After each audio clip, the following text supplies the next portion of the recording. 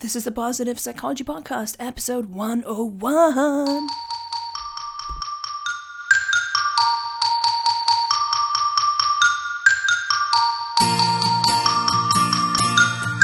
Welcome to the Positive Psychology Podcast, bringing your earbuds the science of the good life. And now, your host, Kristen Trumpy. Hi, my name is Jamie Betts. I'm Head of Recruitment Solutions and Virtual Reality Assessment at CAP. We are leading a strengths-based assessment experts based in the UK. My own background is approximately, I think about 17 years now, of working in assessment and selection. I've been at CAP now for 6 years, and a couple of years ago, I started work on developing the world's first virtual reality assessment platform, which launched in September of this year. And yes, here I am. Cool. Thank you very much, and welcome to the show, Jamie. Thank you. Before we get going and talk about, some of the technical aspects and stuff, I would really like to dive into how that came into being. And the reason is that I'm interested in sharing so that people kind of have an idea how these kind of innovations take place. So what triggered this?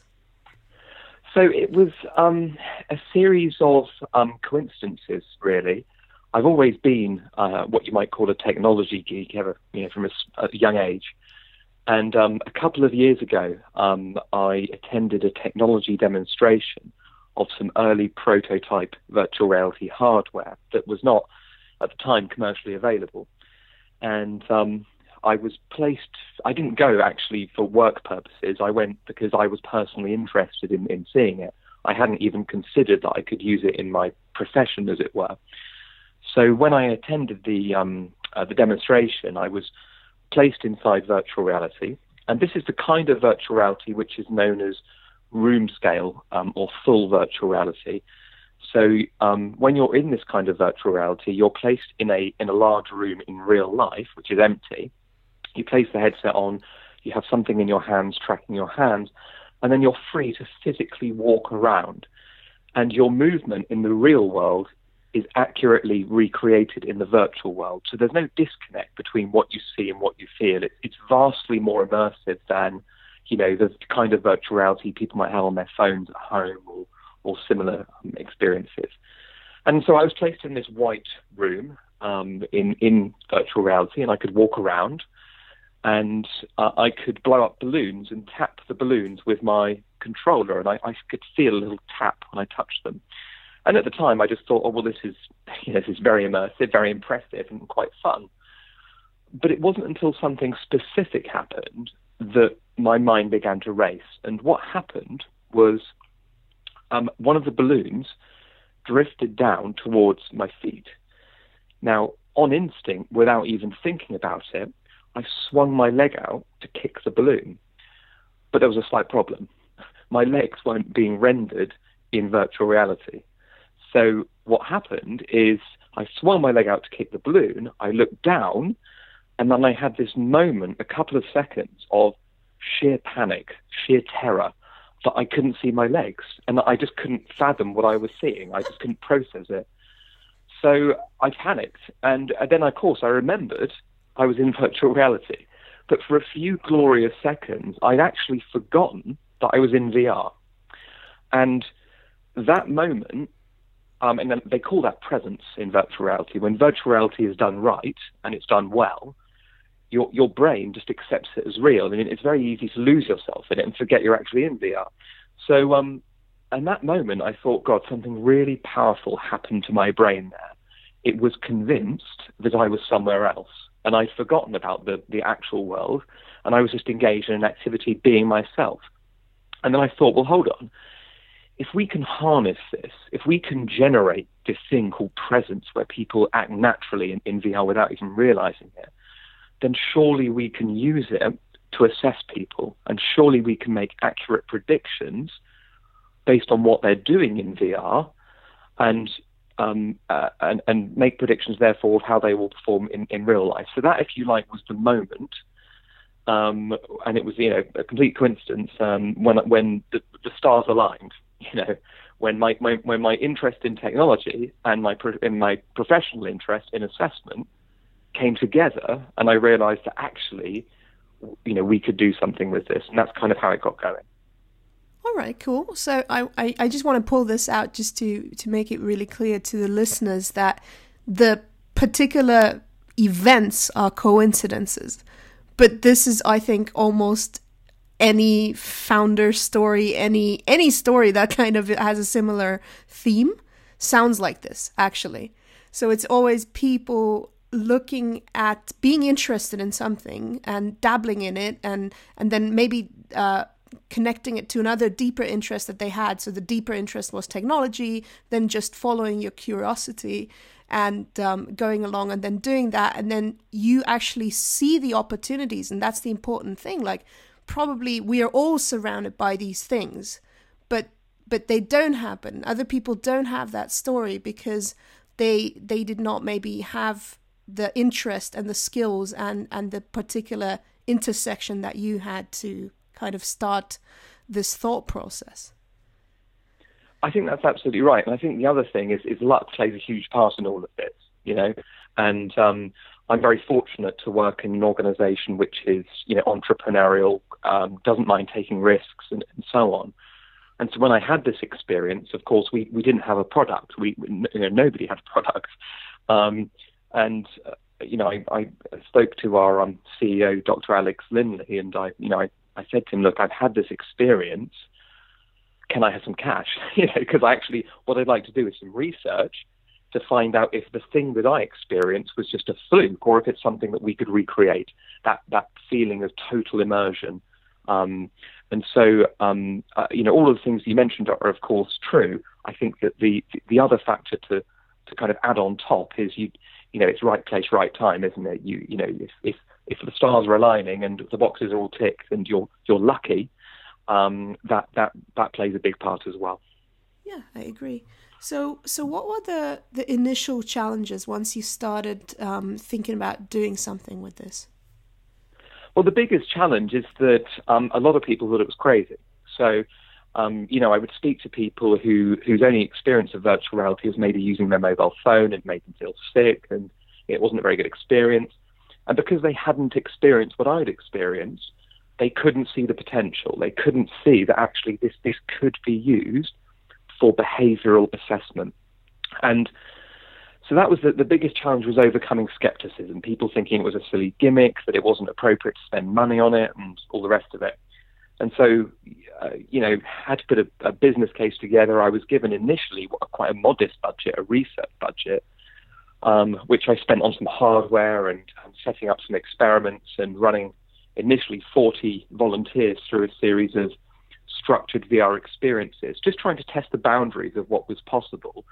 And, how do human beings react in a life-threatening situation in VR, for example? Well, there was no research. I looked and looked and looked, and there was nothing around how VR could induce stress. There was nothing around how VR induced natural behavior. There was nothing. It was just, I was just staring into this void. So I thought, well, God, there's a lot to do. I mean, the first thing we have to do is prove this thing works and prove it isn't a silly gimmick, and that's probably the biggest initial hurdle to overcome. And that's why I set the research up in such a way that we would answer all of those questions. So I think that once the research was underway and people were participating in it, and word was getting out, within the organization that I work in, that this was happening, then people were more, I think, curious than anything, but they didn't really think, necessarily that it was something that was going to work until, of course, I published the results of the research, which were emphatic and conclusive. And that was really the turning point when actually people realized that no, this isn't a gimmick and we're really onto something here, and it's something that hadn't been done before. And that was both exciting and also kind of, as you can imagine, nerve-wracking at the same time. Yeah. I just want to kind of draw out another point, and that is that people are very enamored with skepticism. And what we barely ever talk about, we always talk about, well, we should have been more skeptical, and if people wouldn't have been too trusting, then things wouldn't have gone wrong and things. But what we almost never talk about, maybe outside of at least entrepreneurial circles, is the cost of actually just thinking that everything is a gimmick all the time or that nothing is going to happen. And to me, this has certain parallels to another episode we did on technology, where we talked about this podcast called The Pessimist's Archive, where they go and look at technology that was introduced in the past, like the telephone or the Walkman, and then they look at the reasons why people think it's going to hurt you. And basically what comes out is it's always the same kind of excuse. And we always think like, oh, we're actually talking about the technology at hand. We always think like, oh, I'm just opposed to VR, or I'm just opposed to this. But somehow the same things that people talk about, they just go back hundreds of years. And it's just fascinating how we barely ever talk about, well, Cap would lose out an incredible revenue opportunity if it weren't for you pushing this, right? Yeah, and I think that you're right. That's true of a lot of innovations. I think there is also something in people's skepticism that has to be recognised, which is that people are often sceptical because sometimes are innovative because they're new, but they don't solve problems. They don't necessarily do things better.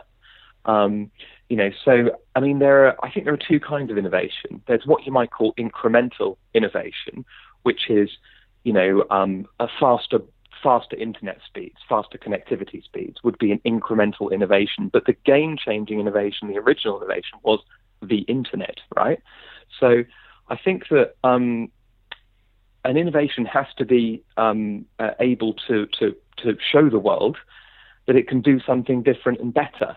Just being new isn't good enough in itself. So I do understand some of that skepticism, but I think you're right. I think sometimes it can go a little too far in the other direction.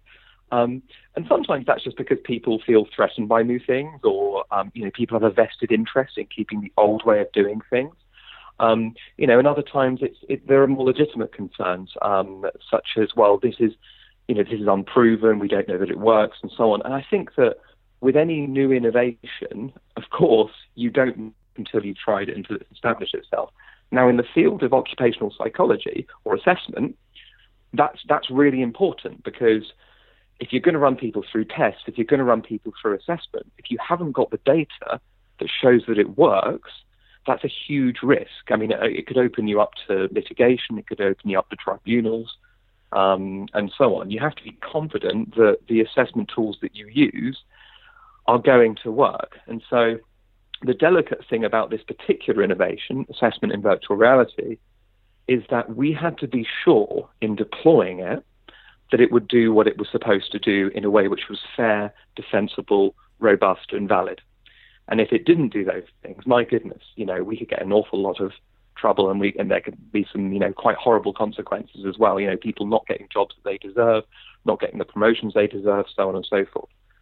So I appreciate and value skepticism. I think it keeps you on your toes.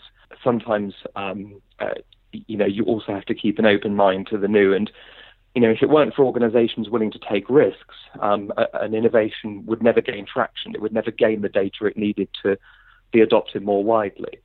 So, we've encountered all kinds of reactions. We're quite fortunate because some of the organizations that we've worked with early doors said, you know what, this is really cool, and we're going to take a risk, and if it works, great, we're going to try it. And that's what helped us as we built the full product and then took it to market. Without those innovators willing to take risks with us, we'd have never got to where we are now.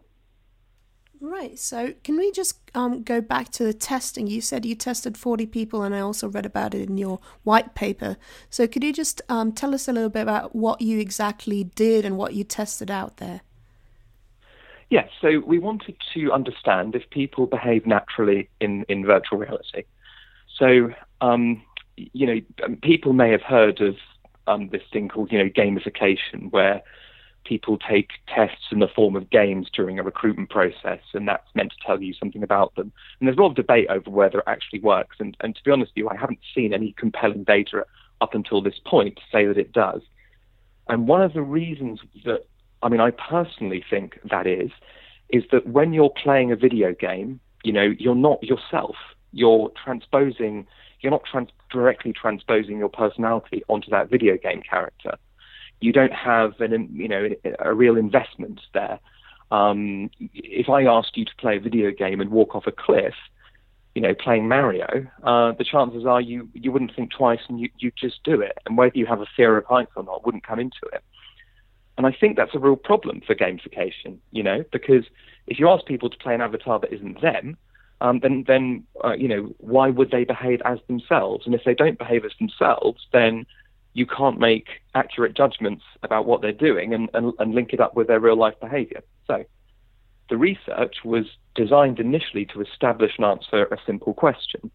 Do people in VR behave as they would in real life? And so we set up various scenarios in VR and we asked people to do various things. One of the most dramatic things we asked them to do, and I think all of our participants remember this very clearly, is we asked people to walk off a cliff. And it was a very realistic cliff. They were standing on top of the cliff edge. They could walk around. They could admire the view. And initially, of those participants, not a single one of their own free will tried to walk off the cliff edge. Now, bearing in mind, they're on a carpet in an office. They're perfectly safe. Not a single one tried. So what we then did is we prompted them. And we prompted them 3 times to walk off that cliff. And in the end, on the 3rd prompt, we were saying to them, look, you're on a carpet in an office. It's perfectly safe. You can just step off the cliff and nothing will happen. And even then, 60% of people refused to do so. And of those who tried, they were displaying a really strong physiological reaction. Legs were shaking, palms were sweating. We measured blood pressure and pulse rate, and it soared. You don't get this through, playing a game on a flat screen. These were real physiological reactions induced by virtual reality. And what this research ultimately showed very conclusively is that left to their own devices in virtual reality, people are themselves. They behave as they would in real life. When they're engaged in a task or an activity in the virtual world, they come out of the other end and, they'll often say, well, I forgot I was in virtual reality, or I forgot you were in the room. Sometimes when you're trying to give them instructions, they'll jump at the sound of your voice because they've forgotten you're there. Or they'll look to you, where your position in the room, where your voice is coming from, and they'll say, oh, this is so weird, I can't see you. Wow.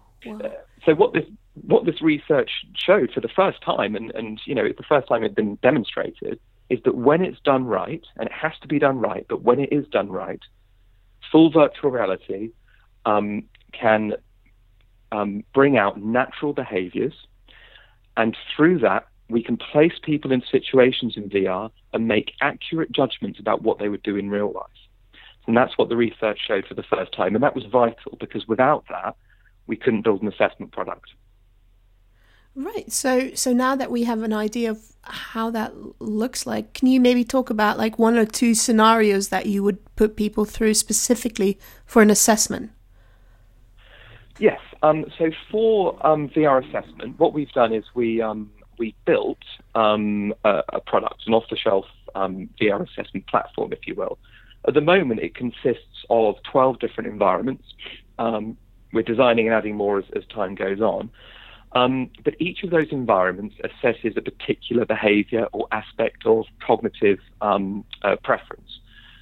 So to give you an example, without giving the whole thing away, there is, a very simple example would be we place people in a situation in VR. They always start in what we call the reception room. It's like an acclimatization room. It looks like a reception room. It's got a coffee table. There's a nice sofa. There's a nice desk, so on and so on. It's just to get people used to being in VR, because there is sometimes some anxiety that people have going into VR. And what this does is it enables them to relax, see there's nothing scary about it. It's very natural, very instinctive. It isn't like playing a video game. They're just being themselves. And once they are relaxed, then they move themselves to the assessed environment via an elevator. So they step in the elevator. We tell them which floor to go to, depending on what we want to assess them on. Elevator door closes. In the background, the scene loads.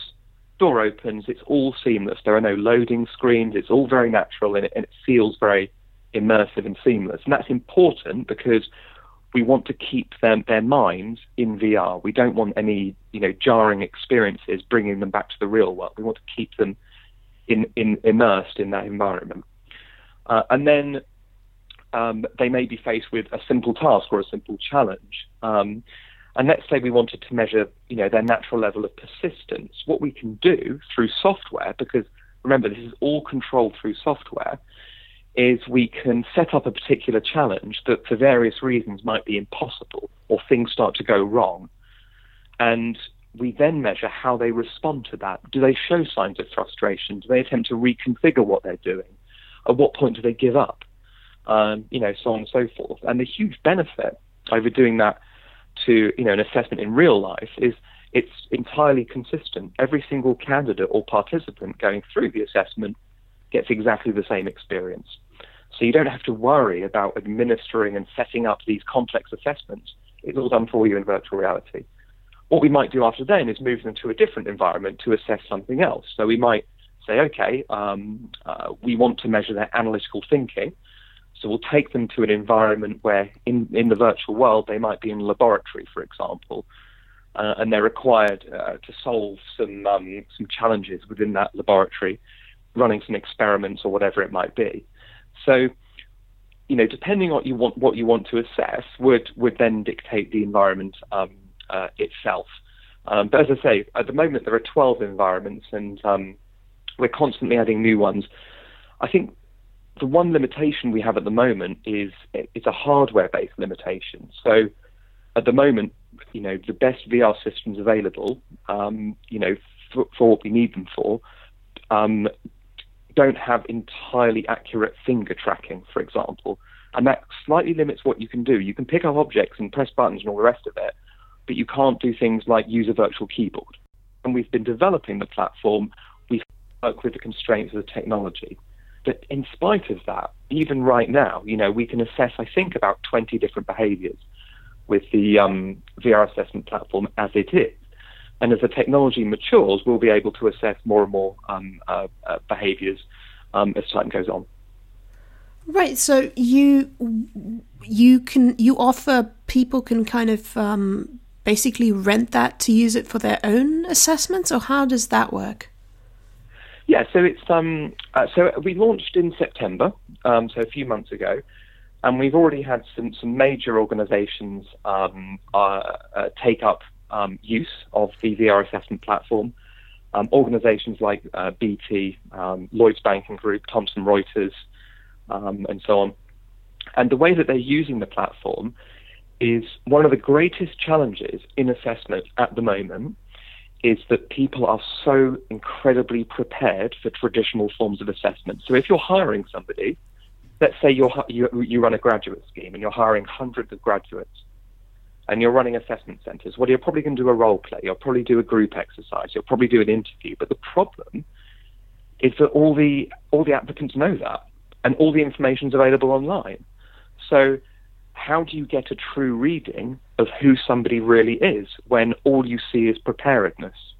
It's a huge issue, a huge challenge. The only way sometimes that you can cut through that polish, that preparedness to who someone actually is by doing the unexpected.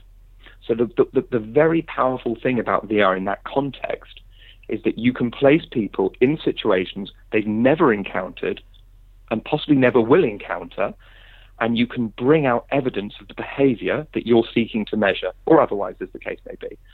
What that means is that you have a different lens on performance, preference, and aptitude, which you otherwise simply cannot get in the real world.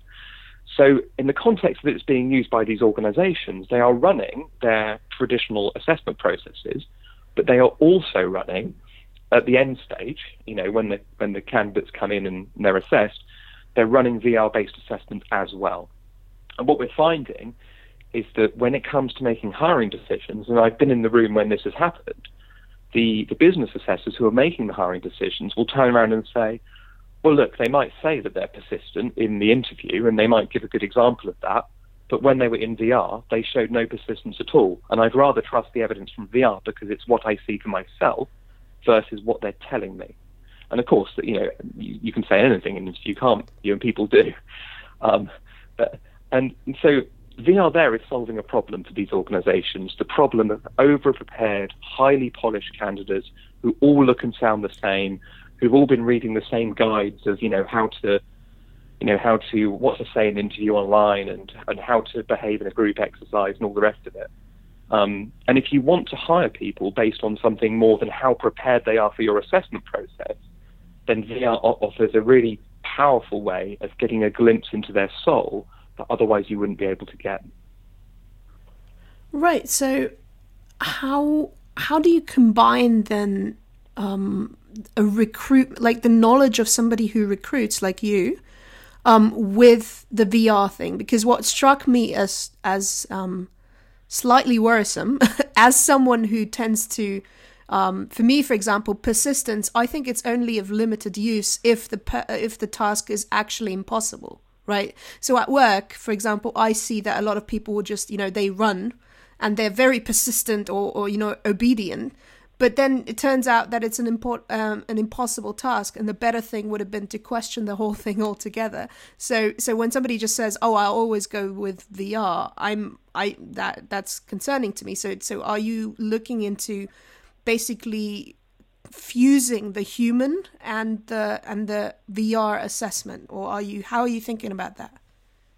Well, I think the first thing to do is for any organisation to say to themselves, what do we need to assess?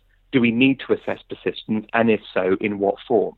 So you raise a very good point there around persistence, which is that it would be absolutely crazy, for anybody to sit there and try for months to complete an impossible task that was clearly impossible. There's a question of judgment that comes into that. I think then it comes down to how the assessment is designed. So if it is the case that persistence is important, to a degree, and you don't want people who give up too easily, then what you can do is, using the VR form of persistence, for example, the way that it's designed is that it doesn't look like an impossible task. It would be unreasonable for the candidate to think it is impossible, in other words. And that is what makes the difference, I think. So that comes down to partly to the assessment design. The other thing is that what you see is, because the experience is entirely consistent and the same for everybody, is you start seeing a bell curve of performance. You get the really bad performers at the bottom of the bell curve, who give up after one attempt. And, I actually saw one participant swear and give up after about 30 seconds. That's an extremely bad end. All the way through to the other end where people just will not let go. They refuse to leave the assessment. We've had that before. And you can tell that they've got this real hunger to finish the task. And then you've got people in the middle who might try for 5 or 10 minutes or 15 minutes before giving up. But the beauty of that is that you have comparison points, because you're running, because we can run lots of people through this assessment, we can guide organizations and tell them, look, this is a good response, this is a poor response, and this is an excellent response, and this is what it looks like. And that brings consistency into the selection process and fairness, because then everyone's being judged by the same yardstick. So I think the question around, should we use VR to assess people? Should we use human beings? I think, I'm not saying this as a kind of fudge. I think it's definitely both. And that's partly because when we run VR-based assessments, there is a human assessor in the room who is doing the assessment and running a debrief afterwards. So the VR enables the delivery of a really consistent, immersive experience with a lot of potential benefits, but it is not doing the assessing for the assessor. The assessor will still do that. Now, over time, with machine learning, it might be possible to automate that, but at this stage, you need that human assessor in the room to observe what's going on. And one of the very powerful things about VR is, on a screen, you can see through the person's eyes what they're looking at and what they're doing, which is really insightful. It's like a window into the brain, So does that answer the question? Yes, it does. Now, CAP started out with basically a strengths consultancy, if I remember correctly. So I'm yes, that's right. Wondering, selection is one thing, but are you thinking about developing strengths through VR? Yes, using it for development purposes. Yeah. So let's say somebody has, unrealized strengths, and yeah, I don't know, they want to practice those in VR. Yes, and it's already happening. So we've been doing some great work with a large insurance firm called Aviva, and we've put over 350 of their senior leaders through a VR-based development centre. VR was a key part of that development centre, and they've been given, feedback and development pointers based on that. To give you an example, though, of how powerful VR can be in a development context, one of the environments that we've developed is a conference hall where you're standing out on the stage, and on the one hand, you can load up your own slide deck into it, your own PowerPoint slide deck. So on the one hand, you've got your iPad in your one hand with your slides, and you can move them back and forth. Projection behind you on a large screen showing a slide deck. And what it enables people to do is, in a perfectly safe virtual room on their own in private, is practice giving those key speeches, those important presentations, in an environment that feels like the environment they're going to actually deliver it in. So, it doesn't have to be a conference hall. It could be a boardroom, for example. And I don't know if you've ever, been on stage at a conference giving that talk, but just the feeling of elevation you get on a conference stage. I remember I do them quite regularly now, and I'm used to them. But when I first started doing it, I was incredibly nervous because it's a very unusual feeling being elevated above all these people, have all these faces looking at you. Being able to condition yourself in virtual reality with your slide deck, walking around on the stage, working on your stage presence. And it's simple things like, if you're coaching somebody, you can tell them, project your voice to the back of the room, and they can see how far away the back of the room is, because you have perfect depth perception in VR. So all of those things lend themselves to development opportunities, which is simply not possible at the moment, unless you go and rent out an empty conference hall and practice your speech, which isn't very practical.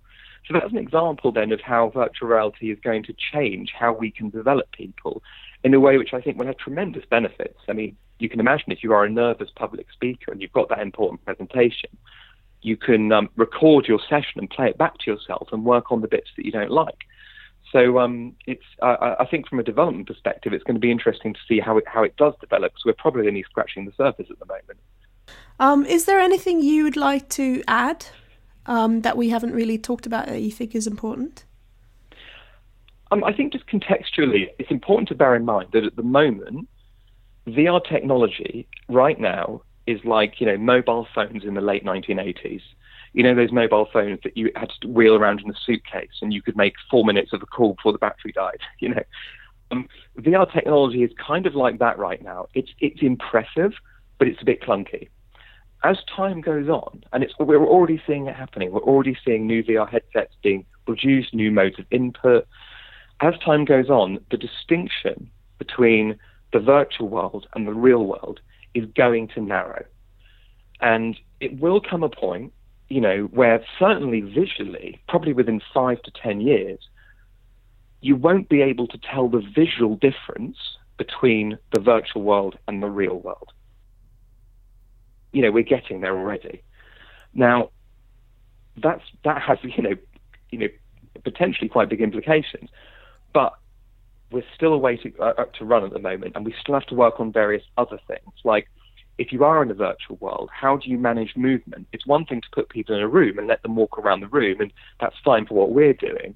But when you start going beyond that, if you have a virtual city, for example, well, how do you walk around it without bumping into walls and all the rest of it? You need to think about artificial movement and so on. But we're just at the start of something very interesting. That's the point I'm trying to make. And as the technology develops and matures, it's only going to get better, more accessible, more immersive. It is not going to be disinvented. If we assume any rate of progress whatsoever, then in the near future, the virtual world will look as convincing and as real as the real world. It will happen. So the use of VR in assessment and in development is here to stay. So I think the question for people isn't so much is this a fad that's going to pass. I mean, that's absolutely not the case. The technology is only going to get better. And as it does, it will bring new opportunities and new ways of doing things in our line of work that we've never had access to before. And I think that's quite exciting. All right. Cool. Thank you very much, Jamie. I enjoyed this a lot. Thank you very much. Thanks very much. It's good to talk to you. Thank you. Bye-bye. If you enjoyed this episode, you can help us out by sharing it with your network and leaving a rating and review on iTunes or Stitcher. We would love to hear from you at kristen@strengthphoenix.com. For show notes and more, head over to www.strengthsphoenix.com. Thanks for listening to the Positive Psychology Podcast. We're saying goodbye with Happy Yogurt.